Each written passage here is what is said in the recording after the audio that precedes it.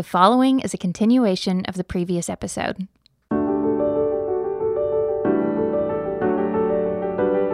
Welcome to the Yellow Balloons Podcast, a collection of teachings to help you navigate the transformational possibilities of a God-centered perspective. We pray these insights from Scripture will inspire and encourage you. In this episode, we find ourselves wrestling with some tricky passages in chapter 10 of the book of Hebrews. They're tricky because of our cultural predisposition, the ways that we think and understand the world. To help unlock their meaning, we have to step into the cultural context for which they were written. Jesus invites us into greatness, but we are often hard of hearing. We are being offered something excellent, and yet we return to play in the mud. When we do our own thing, we trample on the work that Jesus has done and miss out on the opportunity for something more. So now let's just look at some tricky things here in chapter 10. They're tricky because of our cultural background, I think, because most of us who grow up in church didn't really grow up with this better sacrifice, better covenant written on your heart, better kingdom, better administration, better world type of a thing. We mostly grew up with, you are a pepperoni that God wants to put on a pizza and put in the oven and fry. And the whole goal of life is to get taken off the pizza so you don't get thrown in the oven. And so we kind of get made like everything is about getting off the pizza. So we come to this verse, chapter 10, verse 26, "For if we sin willfully after we've received the knowledge of the truth, there no longer remains a sacrifice for sins, but a certain fearful expectation of judgment and fiery indignation which will devour the adversaries. Anyone who has rejected Moses' law dies without mercy on the testimony of 2 or 3 witnesses. Of how much worse punishment do you suppose will he be thought worthy, who has trampled the Son of God underfoot, counted the blood of the covenant by which he was sanctified a common thing, and insulted the Spirit of grace? For we know him who says, 'Vengeance is mine, I will repay,' says the Lord. And again, the Lord will judge his people. It is a fearful thing to fall in the hands of living God." Surely that's not talking about us, is our first and natural reaction to that. But let's just look over to the flow of where we're headed. Look at chapter 12, verse 3. "For consider him who endured such hostility from sinners against himself," this is Jesus he's talking about, "lest you become weary and discouraged in your souls. You've not yet resisted to bloodshed, striving against sin. And you've forgotten the exhortation which speaks to you as sons." So God wants us to grow up as sons, right? "My son, do not despise the chastening of the Lord, nor be discouraged when you're rebuked by him. For whom the Lord loves, he chastens, and scourges every son he receives." Now, in this world of indulgent parenting, parent-centric families and child-centric families, we've kind of lost this concept. For some reason, one day I read a Dear Abby. I probably hadn't read 10 in 10 years, but I read this one. And this girl was writing in, teenage girl, and she said, "I know I'm too young to be a mother, but I have a boyfriend, and I thought I was pregnant. I know I shouldn't be pregnant, but then I found out I wasn't. I was really disappointed. Is it wrong for me to really want to be pregnant? Because I need somebody to need me. I need somebody to love me. How about that for motherhood? I'm going to have a child, so someone needs me. Can you raise a child to be long-term dependent and needy? Sure. That's actually not that hard to do, is it? Okay. And will that child, if you raise a child for the purpose of that child loving you, will they? No. What you're teaching them is to make life all about you. And they will. Is that parent going to discipline their children? Never. What does discipline risk if you're a parent? Yeah, rejection, right? I hate you, slam the door. I can't let that happen, right? I just can't risk it because I'm having this child to give me affirmation. Have you ever been mad at God? Have you ever slammed the door at God and said, I hate you? Maybe I should ask, how many times have you slammed the door at God and said, I hate you? You think that He wrings His hand over that? Do you think they all get together and say, oh my gosh, John says he hates us. What are we going to do? We can't have this happen. We need Him to need us. We need Him to love us. No. Because He's a perfect dad. Verse 7 here, if you endure chastening, God deals with you as sons. What son is there whom a father does not chasten? It's a different world that he's writing into here. The Jewish world, this is not a problem. But if you're without chastening, which all have become partakers, okay, you've all been chastened. If it were the fact that you hadn't been chastened, you would be a bastard. You wouldn't be a real son. You'd be illegitimate. Furthermore, we had human fathers who corrected us and paid them respect. Now, he's again writing into a Jewish culture where they still have fathers. Shall we not much more readily be in subjection to the Father of spirits and live? See, He has our best interest at heart. Let's go back to chapter 10. Remember, last week I showed you Deuteronomy 32. Deuteronomy 32 is where we saw, vengeance is mine, I will repay. And again, the Lord will judge His people. That song was composed by Moses to remind the children of Israel that when you reject me, God speaking, when you reject me and go serve other idols, I'm going to let the adversaries devour you. They're going to eat you up. Because I'm going to create consequences for you. But when I see you have no strength left, I'm going to rescue you. That's the Lord will judge His people part. Why? Why am I going to rescue you? Because I have better things concerned. I'm going to send you into exile with Babylon. Hundreds of thousands are going to die. It's going to be excruciating to you. But I've got your best interest at heart. And we would say, just like your child would when they get worn out, I will take a different path. I don't like that best interest. We had our 4-year-old grandson over the other night.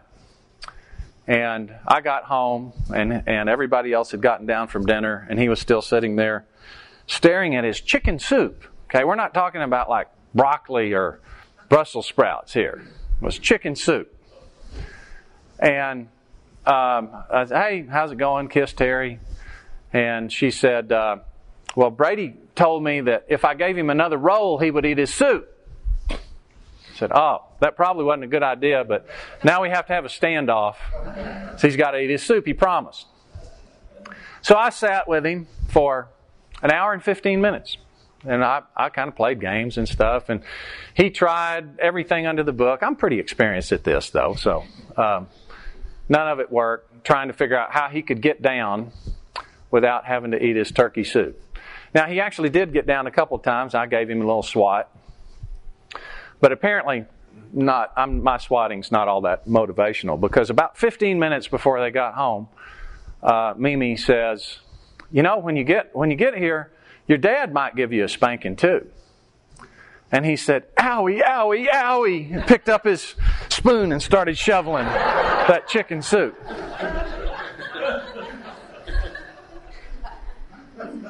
So he got to play for about 5 minutes and then his parents got home.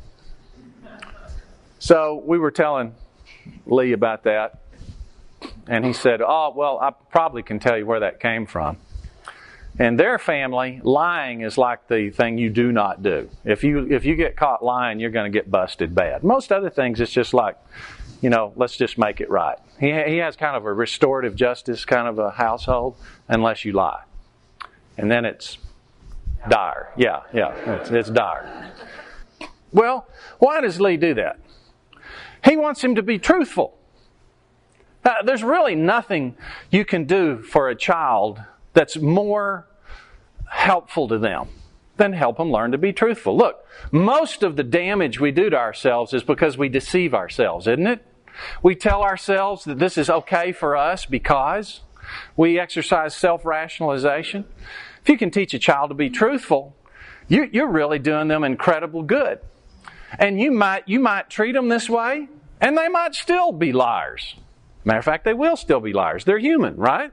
This is the picture, I think, that we have of God. Now, if you were to ask Brady at that point in time, is this the way you would like your dad to treat you?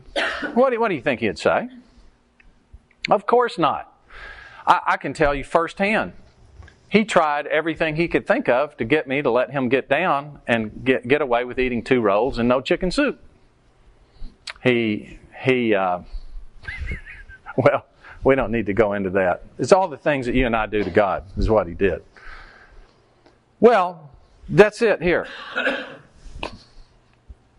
Verse 28, anyone who has rejected Moses' law dies without mercy on the testimony of 2 or 3 witnesses. Which law is that? The old one or the better one? It's the old one, the one written on tablets, not the one written on our hearts.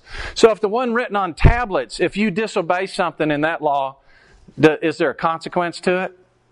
Yeah. And does God always make sure the consequence happens? Yeah, okay. So now, if it's written on your heart, does the standard go up or down? It goes up, right? So that's the point. How much more?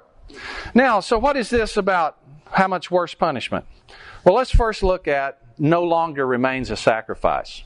I had a good question about this last week.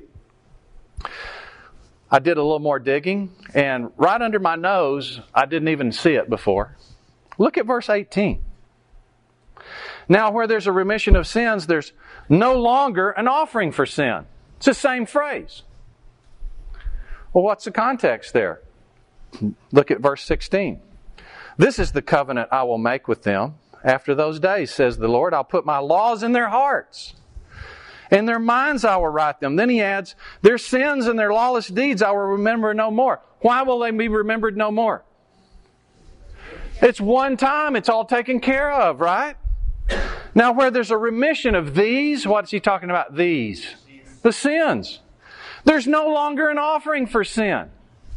Here we are in the Old Testament. We're doing offerings. What are we doing? We're looking forward to the time when that's not necessary anymore. Now, it still has a valid function. We saw that a little earlier. It gives us a reminder of sins. And that's still valid. But it doesn't give us any remission of sins. It's not passing over until it's taken care of. It's taken care of. For if we sin willfully after we have no knowledge of truth, there's no longer a sacrifice for sins. Okay?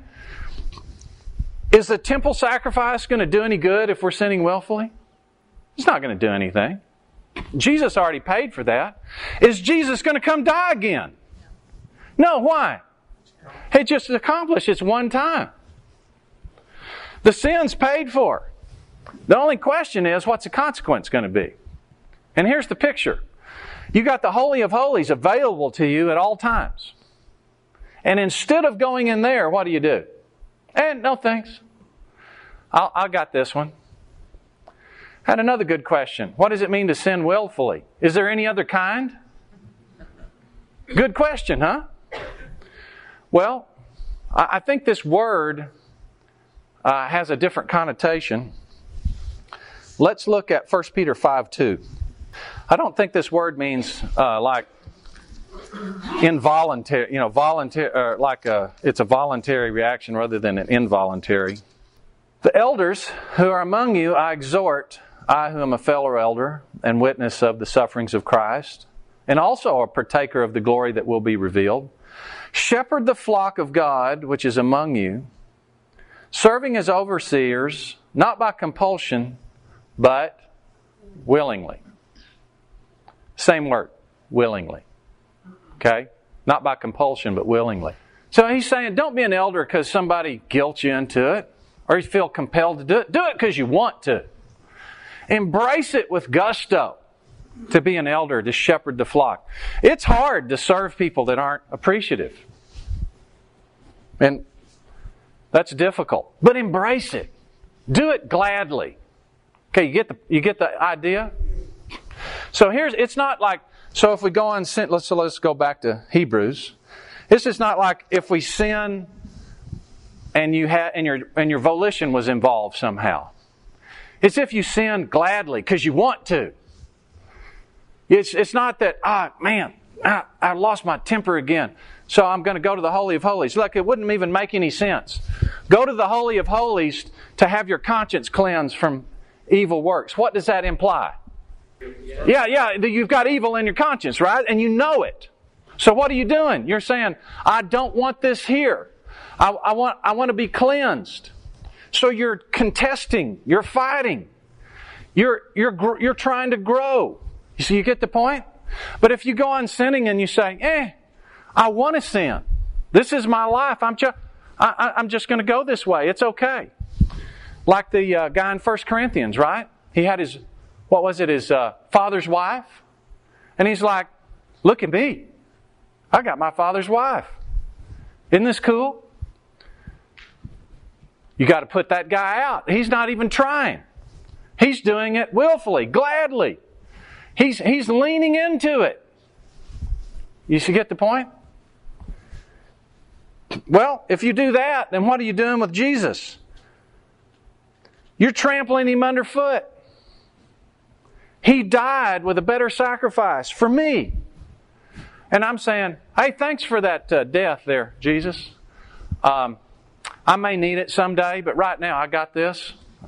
And I'm just, I'm glad that you care, but right now I'm just going to do my own thing. Wait, says you're trampling it underfoot. Counting it a common thing. Okay? What does it mean to count something a common thing? If it's common, if you got stuff in your house, let's say the 2-year-old class is coming over to your house. What are you going to leave out?